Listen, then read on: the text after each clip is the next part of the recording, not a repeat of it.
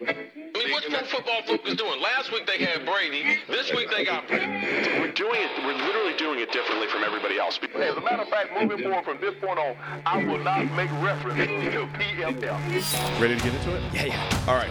We're going team by team. I would be very careful about slinging stones. Am I going to get sued? We got legal on this? I like football season, and all the things that go with it.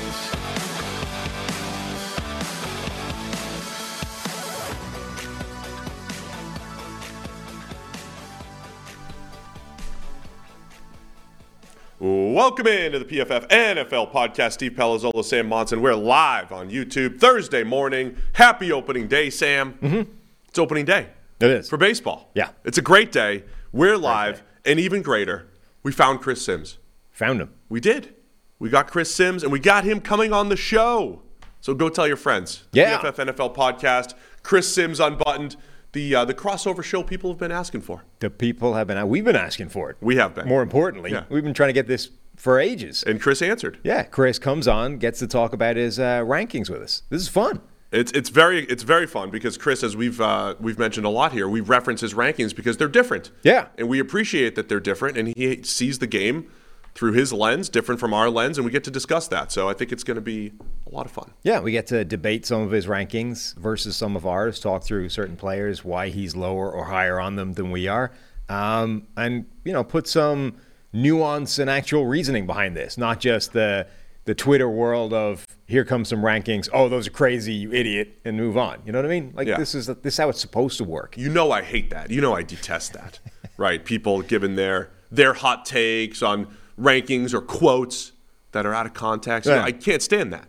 So this is great that we get to discuss. I think you can still come to a reasonable conclusion at the end of all that the rankings, either way, his or ours, are still crazy. Oh, we could still disagree. Right, but at least whatever. You hear the reasoning for it. You've got to respect the work or the process that goes into it rather than just madness. That's getting to hear the explanation behind rankings, I think, is important rather than just here's the list. So before we get to Chris, you wanted to discuss. News. Breaking news. Got some news here. Breaking yesterday, but breaking news. CNN has this, or had this yesterday. A baseball team. It's true. And somebody sent this to me. Damn it. Was it an email or was it a Twitter? I forget who actually sent us to this, so apologies to the person I'm forgetting. But CNN led with a headline, "This baseball team chose an exploding whale as its new identity. The Eugene Emeralds, the former Eugene Emeralds, will rebrand and become the Eugene Exploding Whales." And as listeners of this podcast will know, if you've been listening for long enough, the exploding whale was an analogy used to describe a once formerly great team dying on its ass who has just one last victory in it, i.e. the explosion of the noxious fumes built up in an exploding whale on a beach, as happened in Eugene, Oregon, whenever the hell that was, back in the days of standard definition and grainy TV footage. But the Eugene Emeralds are now the Eugene Exploding Whales, who sell merchandise. I must buy a T-shirt with that whale clutching the dynamite stick in its hand.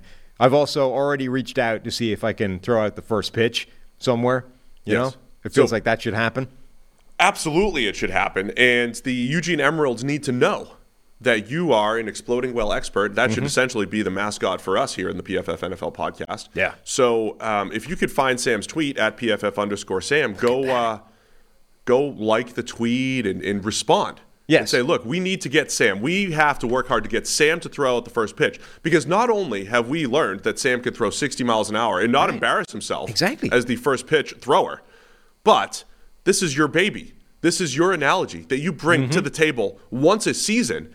And this needs to happen. Somebody has already tagged the Eugene Emeralds, formerly Emeralds, broadcasting social media manager. So, maybe there's an avenue for me to throw out the first pitch. Also, it feels like the natural step from throwing 60 miles an hour, from throwing relatively accurately at the person at the other end of the thing, is to graduate from, was that the bullpen we were in?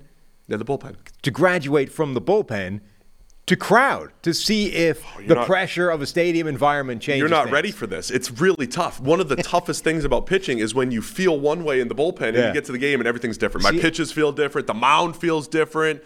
The adrenaline of the crowd is different. I don't think you can handle it. See, I still feel like it can't be that hard. Oh, of course. Baseball's easy. Piece of cake. Yeah. I'm going to opening day today, by the way. I'm going to watch the Reds today. I have a broader respect for throwing, say, 90 miles an hour. I feel like that is quite hard. Thanks. But I still feel like hitting the guy with the mitt at the end of the 60 foot? 60 foot 6 inches. Okay, at the end of the 60-foot thing is pretty easy. Certainly to the degree of, I think I can get it in his general vicinity as opposed to like 50 Cent putting it in the stands over there, Conor McGregor throwing like that. I can't possibly be that bad. Well, we need to make this happen. So if we can get our listeners and viewers to make this happen. Yes. I did look them up. They are a Giants High A affiliate. I don't know how they restructured High A. It used to just be the Cal League. You must have an in. I looked at the coaching staff. There's definitely a former teammate of mine. Well, there you go. Who I just remember his name. Don't know anything else about him. That's all you need. He was a catcher. I almost certainly threw a bullpen to him at one point in the 3 years that we were in spring training together. So I've got some connections there. But as a former San Francisco Giants legend, I feel like we should be able to pull this off. So I'm going to see if we can. That's what I'm saying. Yeah. This is maybe the first and only time your actual long and glorious baseball career can help us out here. All right. Well, this is why the people tuned in, so they could hear about the exploding whale. Mm-hmm. Rocco in the chat asks if Sims is live or in the can. The can being like the technical, the TV term here. Oh, I see. Rather than the jacks over there. Yeah. Right. It's in the can. We did it. We already recorded it. So full disclosure, we don't lie here. No, we don't lie. No. We're gonna finish the podcast with Chris Sims, and that's just gonna end. We're not going to come back. No, we're just going to leave. It's just going to end. Yeah. Before we get to him, though, the PFF NFL podcast is sponsored by Western and Southern Financial Group. While you focus on your roster moves, Western and Southern helps advance your money moves. Buying your first home, planning to start a family, wondering how to make your money grow? Well, Western and Southern's playbook of life insurance, investment, and retirement solutions helps you rest assured on game day. Team up to understand needs and address goals with a game plan built just for you. Get started at westernsouthern.com/PFF. So as we head to the draft, we're very excited to do more of these interviews. So you're not just hearing our takes over and over again. We get to have actual draft discussion. So we got Sims today, Jim Nagy coming up soon, Dane Brugler coming up soon over the next few weeks. So really excited to just get some fresh thoughts on the draft here. You just violated the golden rule of interviews, which is you can't ever say the name before it's like locked in. Because now something will happen. They agreed. They agreed to do the show. We don't have a date and everybody time. always agrees, and then something happens, things come up, people get busy, and all of a sudden it doesn't happen. You end up looking like an idiot. Like at the last second, Chris and I, we made it happen via DM. Right. We pulled it together. Like, so. I've been promising the guy who I haven't even named sending his rugby videos for an extended period of time, and the man's just gone dark after winning the Six Nations. That's because they won. You just have to drop that in there. Congrats. Yeah. Thank you. On the Six Nations. It's good. It's Grand Slam. Wow. 4th time ever. That's amazing. You must be on cloud nine. It's great now, but the World Cup is looming, and that's the big prize. That's when you always choke. Yeah, exactly. Great. Still got to get past the quarterfinals. All right. Do you have anything else to say before we leave? I'm going to the Reds game. I'm out of here. No. Going to parade. We got a parade downtown. They celebrate opening day here in Cincinnati. Yeah. It's decent enough weather. Does anybody want to hear my Sergio Romo story? Oh, God, no. Definitely not. My former teammate just retired the other night. They had a big ceremony, pulled him off the mound, big ovation in San Francisco. Yeah. You could tell it, but you could shorten it a lot from your previous effort. Okay, so basically Romo and I, we were in the bullpen back in 2008, Double-A. Batting practice, I decided to go after a fly ball for the one time in like 2 weeks. I'm running. He calls for it. He says, I got it. I didn't hear anything. It just ran him over. He's a little guy. Ran him over. Knee injury. Sergio Romo injured for about 4 weeks. You just trampled him. And like he was tearing it up. He was on his way to the big leagues. Yeah. I probably cost him a major league check for about a month. You just trampled over him like a moose. He's very mad at me. He was mad at me then. He's probably mad at me now. Yeah. And I got called up to AAA ahead of him after that.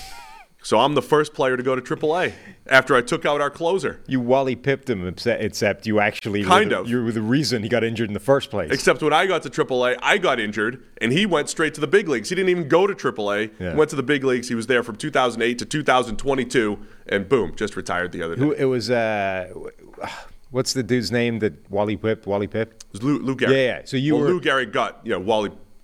Lou Gehrig got Wally pipped. Wally Pipp got Lou Gehrig, really. Yeah, that's what I mean. Yeah. So you were Lou Gehrig, except you actually went and injured Wally Pipp. Yeah, and then when I had my opportunity to like be Lou Gehrig, Right. Then you just weren't Lou Gehrig. I sucked. Yeah. And got hurt. Right. And then Romo went to San Francisco, which was inevitable anyway. He was awesome. Right. Yeah.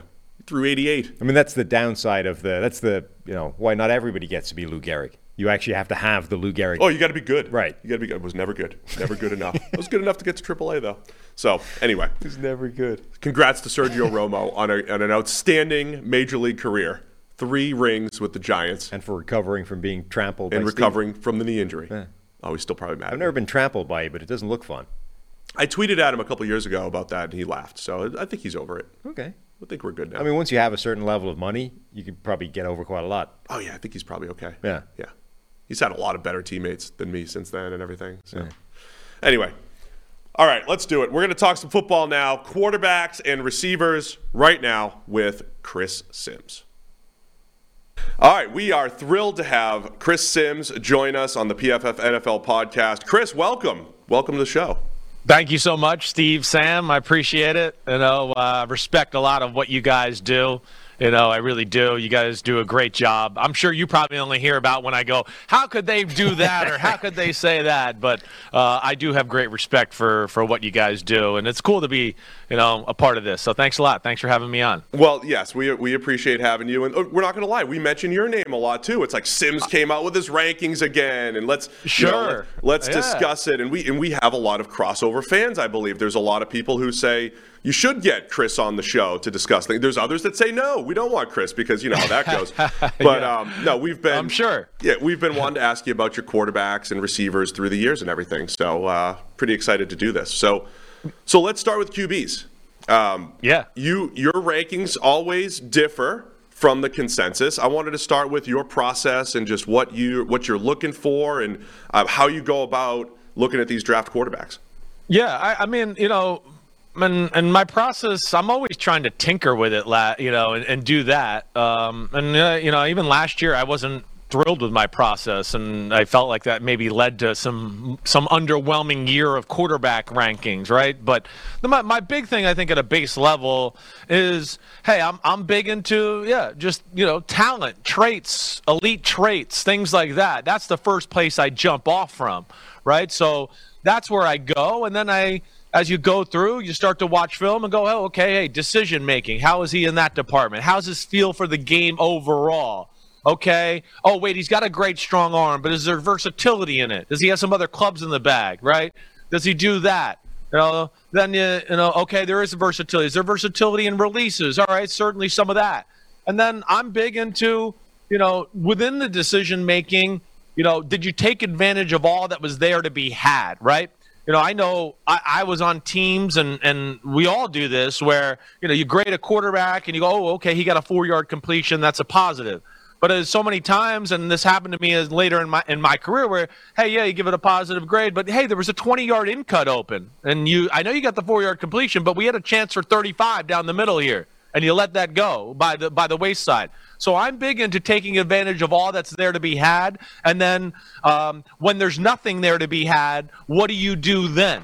And that's also another little, added incentive that I try to look at. And then, of course, you then build in, hey, what's around them, who they playing, what's the advantages they have because of who's around them and who's coaching them. And you try to do your best to kind of formulate all of that and put it together from there. It's interesting that you said sort of right off the bat that, you're big into traits, and that's something I think that you can notice from looking at your quarterback rankings down the years. And we were sort of talking the last couple of days about almost discovering that we have a type, right? Whether it's quarterbacks, wide receivers, right, whatever it is, you suddenly start realizing that you're drawn to all the same kind of guys. For quarterbacks in particular, do you sort of look at the way the league has gone recently? There was a bunch of these sort of traits, toolsy type guys work out almost consecutively. And then, maybe the last couple of years it started to go back in the other direction. But like with that sort of ebb and flow of traits and things, does that kind of make you think about that year after year? Or do you just sort of, this is the kind of guys I like, and sometimes they're going to work, sometimes they're not? Well, I think a little bit of both there. I mean, you're spot on, Sam. I mean, you really are. And but I try not to go, wait, right? like let's say Joe Burrow. When he was coming out, I wasn't like, oh, this is the fastest guy ever. This is the greatest arm ever, right? I wasn't like, oh, my gosh, it's lasers all over the field. But I just went, damn, it's just the decision-making and all of it together is perfect there.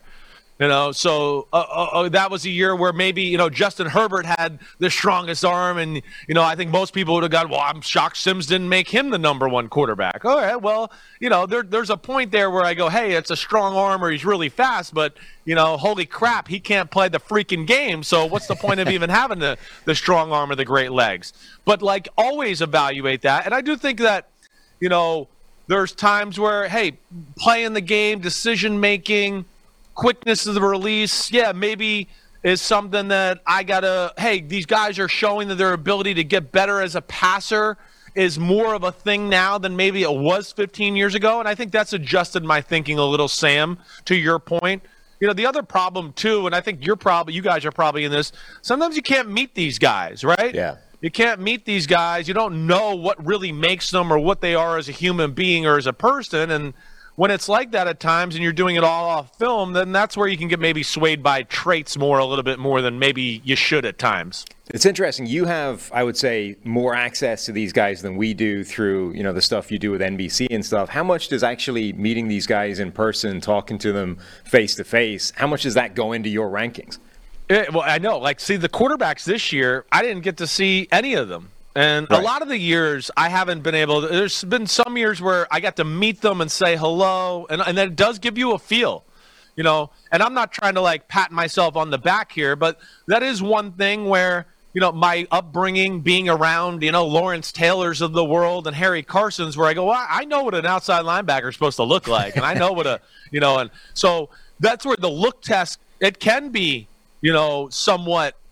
There's some stock into that, is what I'm saying. I can look at the guys and meet a few defensive ends, and I'm not going to name names or whatever, but you go and you get done with the combine and you met him and you interviewed him and you go, well, I don't know, people got this guy rated high, but man, his body would scare me or his demeanor would scare me just right off the bat. So there is some things to get clues there. I wish I got to see it more. I wish I got to go to pro days more. That probably helped me more, but that's the way it is, and so be it, and I do my best with what I got. So Sam and I were kind of talking about that when it comes to quarterbacks when we were at the Super Bowl, right? And we're all there, and it's the massive media room, and Carson Palmer walked in one day, and Ryan Leaf is running around, and Chris Sims is running around, and it's like, wow, these guys are Boomer Esiason, right? When we first met Boomer, it's like, dude is way bigger in person than you even realize.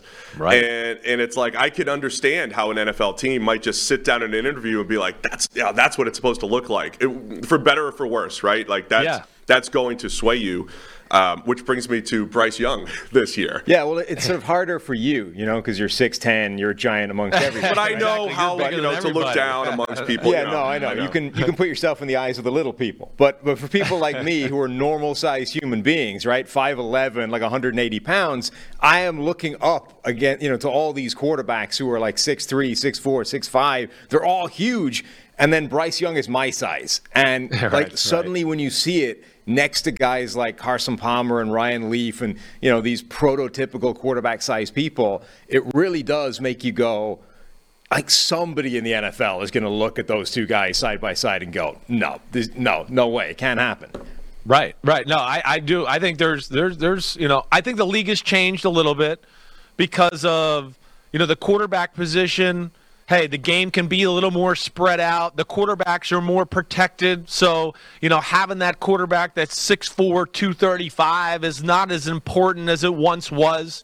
But yeah, I still think there's teams. And listen, I'm one of these guys too, that I'd be scared to have a quarterback that size. I don't know if I could actually pull the trigger on it. I don't know if I could. I'm a little old school in those thoughts. I do put the value in some of the size things that quarterbacks do, throwing within the pocket and all that. I know there's, some curveballs or some ones that buck the trend every now and then, but yeah, ultimately, I think there are going to be a few teams in football that look at Bryce Young and go, man, I like the way he plays, but I just can't come to terms with ever really putting that guy at the top of my board with those size limitations there.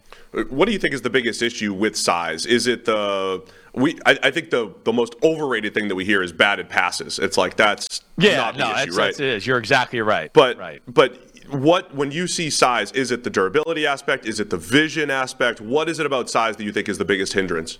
Yeah, I think it's the durability, of course. How can that not concern you, right? But then I think purely on the football field, the thing where I see it the most, and even like in a Bryce Young or a Russell Wilson, right? Kyler Murray, all right? I'm going to give you that when the pocket closes in and quarters are close, I see very few big-time awesome throws from those guys at times.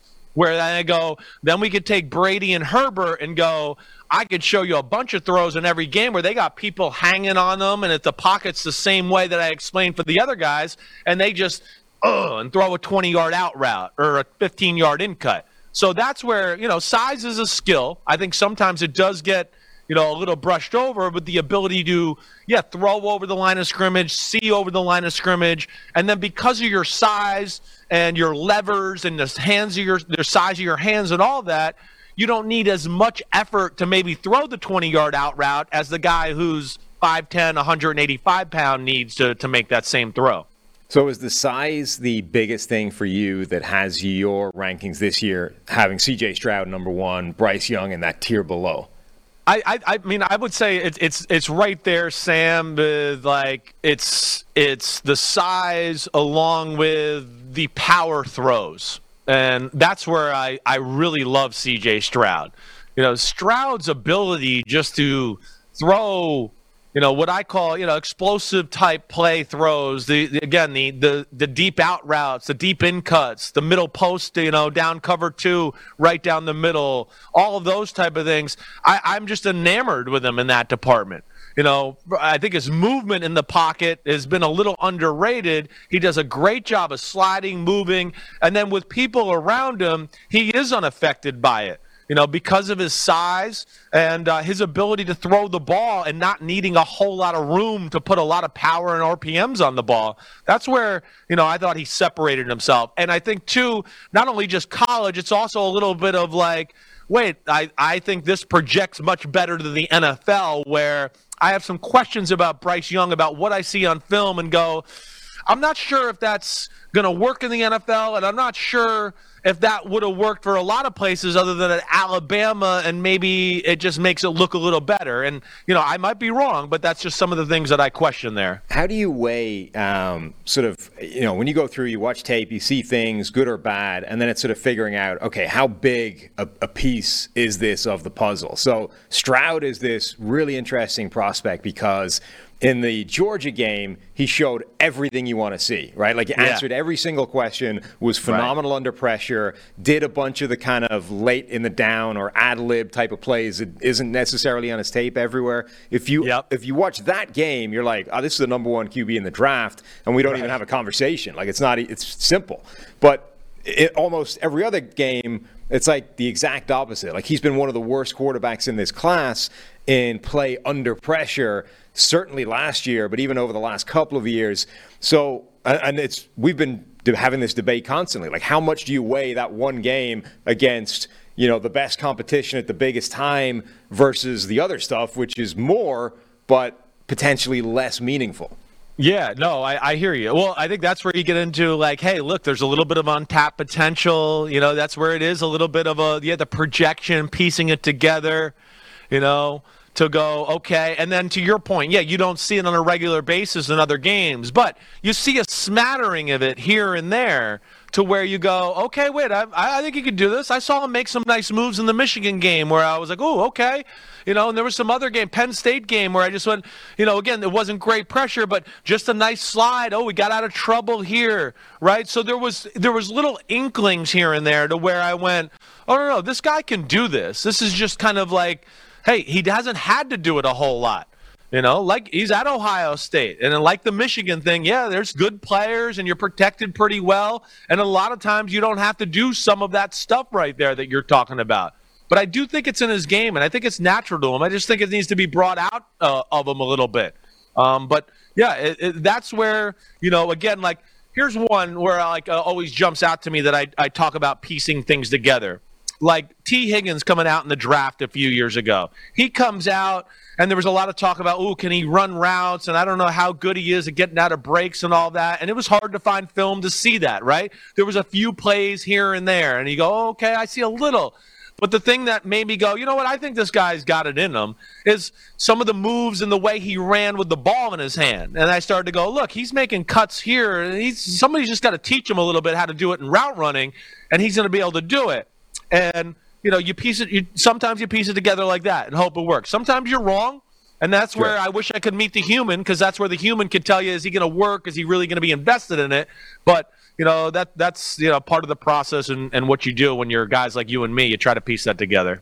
All right, going back to your QB rankings here. So you've got Stroud in tier 1 as your top guy, and then Bryce Young in tier 2 as your second quarterback, with Hendon Hooker as your third from Tennessee. So I'm seeing a lot more buzz for Hendon Hooker right now, but I think you were one of the first to have him that high. Certainly to have Hooker higher than Anthony Richardson, higher than Will Levis. I appreciate you saying that, because I did feel the same thing. Like, nobody was talking about Hendon Hooker, and then I let out my rankings, and all of a sudden I started to see him. So I do appreciate you giving me a little love there. Thank you. Yeah, I mean, I'm not saying you're right or wrong. I'm just saying you're early. I know. Just saying you're early. Right. We might take the love back by saying it's crazy. So, look, I mean, people who listen to our podcast, that all we've said is, man, how do you evaluate Tennessee quarterbacks, receivers, and offensive linemen in that offense? So what did you love about Hendon Hooker, and how do you separate his evaluation with what they do offensively? Yeah, no, I hear you. There's some things there that you just go, well, this isn't life in the NFL. This doesn't make sense. These plays, these coverages, I hear you. But at the same time, again, that's where you get into the piecing it together. And the physical attributes. Again, a big guy, to me, the best at throwing over the line of scrimmage with people in his face, maybe in the whole draft. That's what I loved about Hendon Hooker, right? And like C.J. Stroud, I think the movement is underrated when people talk about him. Man, does he have a lot of plays where people all around him, and then he escapes and makes a good run, or still makes a good throw where you go, damn, there's people at his feet, he can't really step into it, and he just muscles it in there. Now, hey, is it an ideal, like, oh, look at this play, and this will be exactly the way it is in the NFL? No, I mean, you guys are right. But from what he's taught and what he's asked to do, I see a lot of good decisions and the ball going in the right place a lot.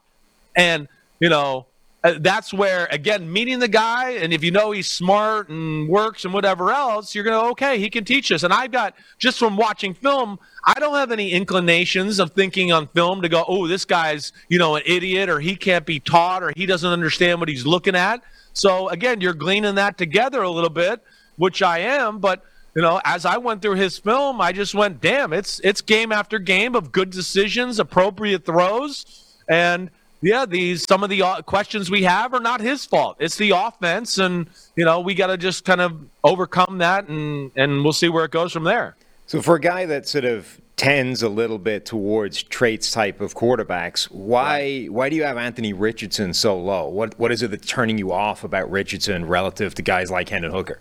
Yeah, no, I mean, you're right. Like, Richardson, though, has crossed the line to me of, like, so raw that I think there's a little more of a risk there, right?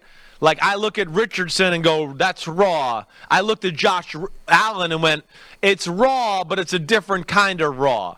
It was raw in, wait, you can't fit that ball in there. Or, you're not going to be able, it's the right decision, right? He's going through reads, but this guy's not open. Don't try to fit it in. With Richardson, and I didn't explain that the best there, there's more than that. It's not just like, oh, an errant, I tried to fit a ball into the tight window every now and then, or I'm running around behind the line of scrimmage with my hair on fire and just trying to make something happen. There's too many plays of like, and too many throws of like, whoa, this guy's wide open. You can't miss that. Or, whoa, wait, I know this play here. He should be looking over here, and he's looking over here, right? So that's where there's a little more rawness that overcomes the great attributes that I'm just not sure about. That's kind of what I was saying with my rankings. I like Richardson. He was less raw than I expected, right? In a lot of ways.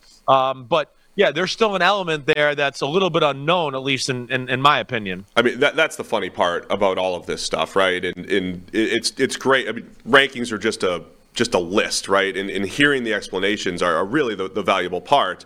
There are people who just throw out Richardson's best throws and like, look, he's accurate, right? But it's like when you literally go through every single throw and you see them run the same pass concepts over and over at Florida. Over and over. Yes, exactly right. And sometimes he reads it out and it's great, and other times it's like, that's the same. Why didn't you make the same throw? Or why'd you overthrow this one, right? That's what I'm saying. There's a little too much of that for me to go. And then some mechanical things with the throwing that, I just can't go, oh, it's definitely going to work and it's going to work and be good.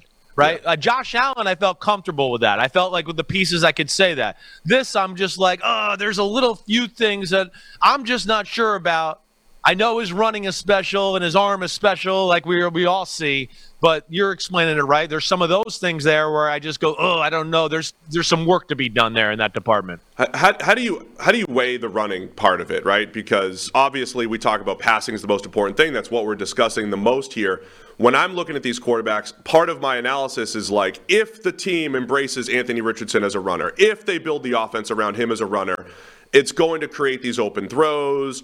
It'll mitigate some of those issues, and he'll probably run for 1,000 yards if they choose, right? How do you weigh that in your rankings, in your evaluation, knowing that some team could tap into this skill set far better than maybe a different team? Right. That's where, I mean, it's a real part of this. And hey, you talk like, the questions earlier that Sam had and all that.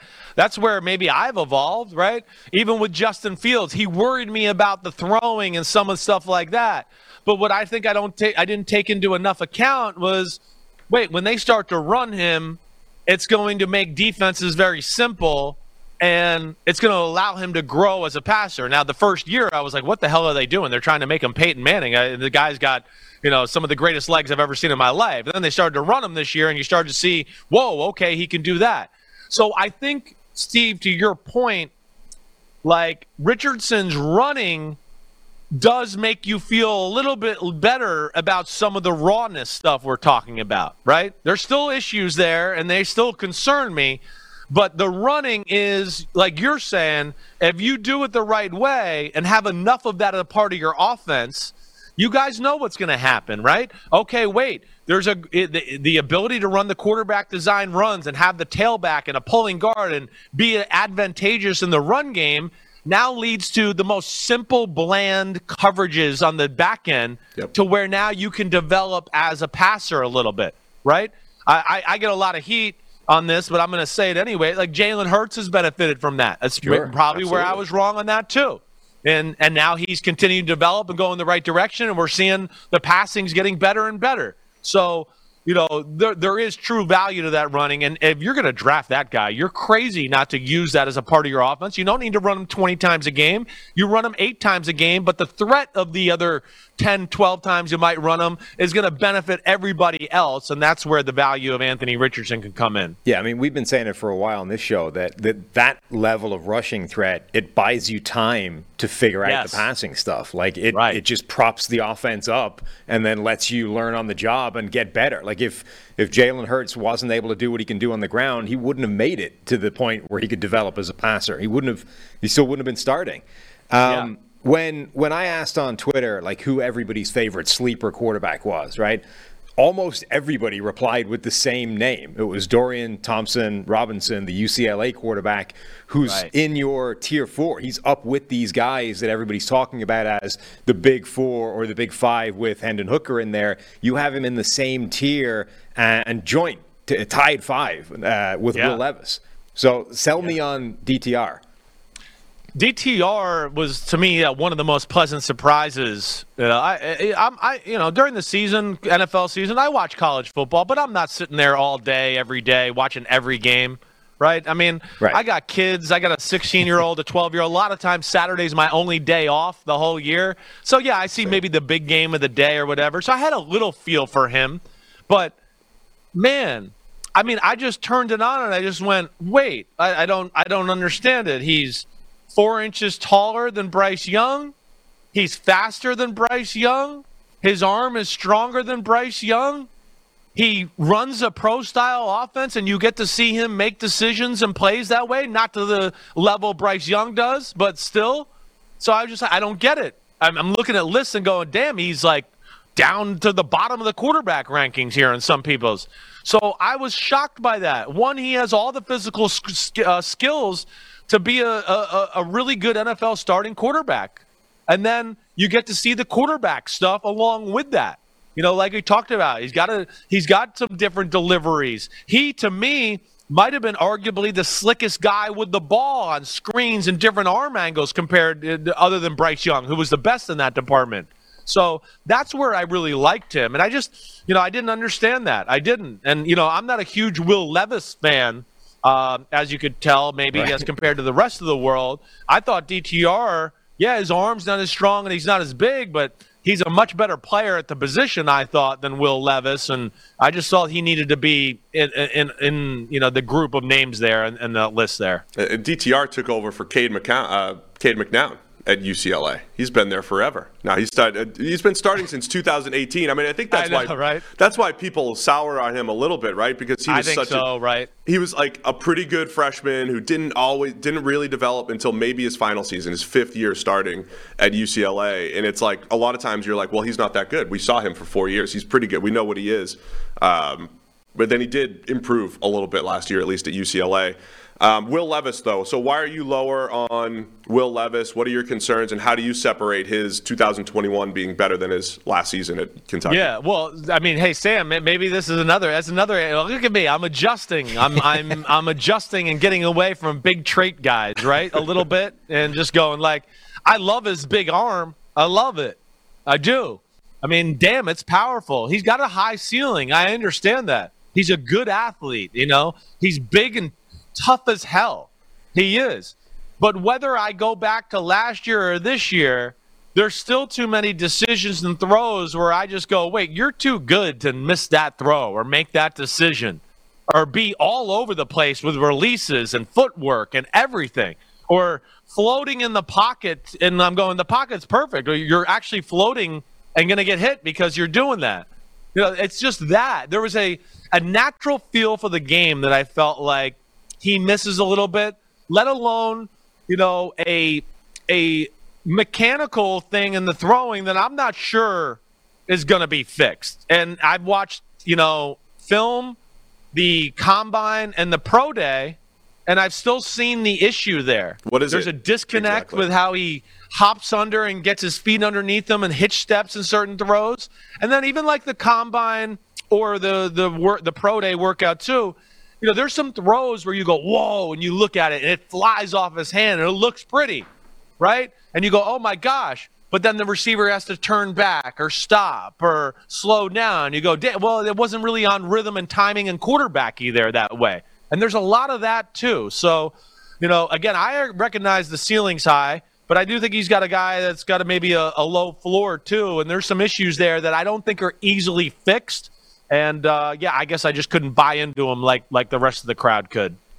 Yeah, to me, the biggest question with him is almost like, where are the big plays? For a guy with that kind of cannon for an arm, he's not – when you go looking for his tape, you expect to see a ton of you expect to see Jameis Winston almost, right? I hear you. Ton of big plays, ton of bad mistakes, and, somewhere in there is the quarterback you're going to be dealing with. And certainly last year you go through his tape and you're like, where are – these big plays? Like with that arm, how can you not have more big plays in this in your tape? Right. And then, too, to like Steve's point with Anthony Richardson, too, and I think you probably realize this, too, Sam, you start to go, wait, I know he's smart, but there's parts of me that go football smart, I'm not sure. There's a lot of the same concepts you see all the time, and I'm like, I wrote question marks. Like, is this the offense or is this him? Right. Because this is the second quarter, and it's the 5th time I've seen this play already. Right? Yeah. And agreed with you. It's not as many big throws and big plays as you would expect with what you hear and the attributes and everything like that. I was underwhelmed in that department. There was even some of the big plays that happened. Here's a deep post. I want to go, well, it was kind of underthrown. The guy jumped up and caught it. right?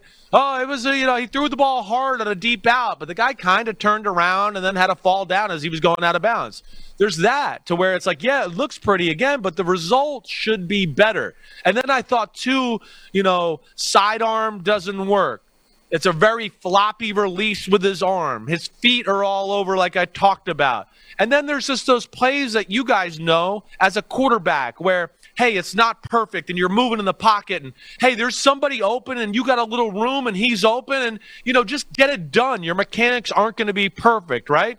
He never makes that throw. Never. Where the other guys, I go, damn, they got like 3 or 4 in every game where you go, ooh, look at that. He's in a weird position. The guy was open. He just got it done and got it to him. And so that bothered me as well. Yeah, I sometimes I get too swayed by those plays. That's what I love about, I think, Bryce Young the most. I think Bryce Young just has that natural football feel the best. And I'm trying to balance in today's NFL where so many there's a lot of schemed open throws in today's NFL versus when you were playing and years ago. Right. But then you also have to have that natural playmaking ability. Sometimes personally I skew too much toward that. And of course Mahomes is the extreme example, but you have to have some of it, right? You at least have to have some of that element of, to your game. Yeah, no, that's where, hey, like let's just say Tanner McKee, right? From Stanford. Our guy Mike Renner absolutely loves Tanner McKee. I love Mike Renner as well, but I can't figure out why he loves him so much. Sorry, carry on. Well, yeah. And listen, there's things I like too. He's not my 6th or 7th or 8th best, somewhere, down the line there.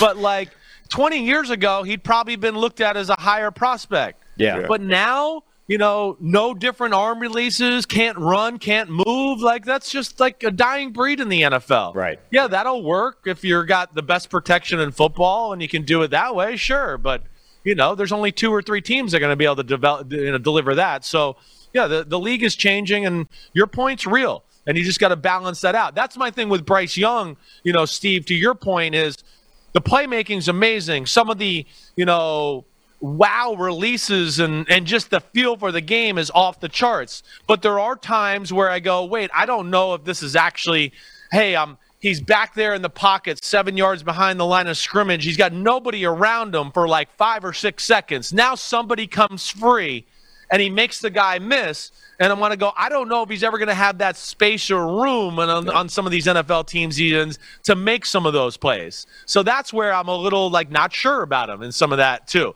It's awesome, but there's some of it I go, I don't know if it's totally going to cross over to the NFL, and I'll be interested to see how it goes. I want to wrap this up by talking about your wide receivers a little bit, and specifically the one guy that we found that actually is maybe the most polarizing receiver in this draft is Zay Flowers, who is your number 1 wide receiver. And when we just did our wide receiver rankings on yesterday's show, and he's the one guy that both of us were lower on than most people. So I've seen him kind of all over the map from a number 1 receiver, the top guy on the list, to we had him 7th, I think, each. So let me first say what we don't like or what I don't like necessarily about Flowers, and then I want you to make the counter argument to me. Right. To me, I'm kind of worried that I don't know that he can be more than like a gimmick slot receiver at the next level, right? He feels like a guy that's super springy, bouncy, athletic, like a great athlete, but gets stuck on contact during routes, can't necessarily defeat physical coverage. I don't know that he has the greatest feel in the world for kind of zone coverage, for where to be at the right time. And he sort of reminded me a lot of, remember Dante Hall playing receiver, not the punt return version, but like when the Chiefs tried to make him into a slot receiver to get some use out of that guy in the offense. I know that the league has moved on since that point, and even Dante Hall now doing that job would be better than he was then. Yeah, but right. If that's where you're starting from, I kind of wonder just how good that guy can be. Well, I know. See, so I think those guys, and again, that offense up there, certainly not the specialist, or there's certainly not special. Some of the quarterback play, not special. I think he's gotten put in some positions in some of those plays, or, some of the things you talk about where I go, it's going to be few and far between where he's going to be put in that spot in the NFL, right? They know how to use those type of guys. I just came away, listen, I know he's smaller, But I came away going, I'm not as worried. I know he's not going to make a living jumping, 50-50 balls and always winning that. And yeah, there's some bigger corners that can give him some problems every now and then. That happens. I saw Antonio Brown have issues with some bigger corners every now and then too. But like all in all, I just thought, man, the route running, the explosiveness, the ability to come in and out of breaks, and the weapon thing, I'm a little more into that, the weapon thing. That, to me, is the way the NFL is right now. And I looked at him and went, I don't know. I felt like I was going, this is Jalen Waddle-ish, in my opinion. I just don't know if the field was quite as open for him as it was for Waddle in Alabama when he had to worry about everybody else. Right. So, yeah, the slot receiver weapon thing, that's what I do think he is. But I think there's a more of an element of, like, route running and strength that I thought translated even better than Waddle in that department, to the NFL. Now, Waddle was pretty special in the open field. I think Zay Flowers is too. Maybe not to that degree. But, yeah, I kind of looked at him as a Waddle or a more polished Kadarius Toney type of guy, to your point. And I think there's, I'm in love with those kind of guys in the NFL right now. Yeah, and that's what we always end up saying with receivers. It's what flavor do you like? What do you weigh? Tough. I know. We might all come to similar conclusions as far as what the player is, but how do you value those various things? So anyway, Chris, we're going to let you get out of here because you've been very generous with your time. We appreciate having you. And tell everybody where you're going through all these rankings on your podcast right now, yeah? Yep. Yeah, it's Chris Sims Unbuttoned. That's the podcast. I'm like you guys. I mean, I'm in the weeds. I mean, it's football. It's all football, and that's all it is. And of course, I'm part Irish like Sam, so I'm a fucking crazy Irish guy too. I got it all going on. But yeah, Chris Sims Unbuttoned, my podcast. Every morning, 7 to 9 a.m. Eastern time. Me and Mike Florio on Pro Football Talk. That's where you find me, and that's where you'll see me talking about some of this stuff. Unbuttoned because you never unbutton your top button. There's no way that's I never unbutton my top button, but my mouth fucking unbuttons to a degree that you've never seen before on unbuttoned. So it's a little bit of a play on words. I'm bringing the full counterweight, though, to Chris today. He's full buttoned up. I've got to unbutton this even further just to make sure we're in the balance. I like it. Well you got balanced. The butterfly collar working, and you got a thicker neck than me, too, so you look better like that than I do. I love a good double entendre, too, Chris. So Chris Sims Unbuttoned. Go check out the podcast and listen to him and Florio and everything. So thanks, Chris. Appreciate it. We'll have to do it again sometime. Hey, thanks for having me on, guys. I appreciate it. Be good. I'll talk to you soon. Thanks. Take it easy. See ya.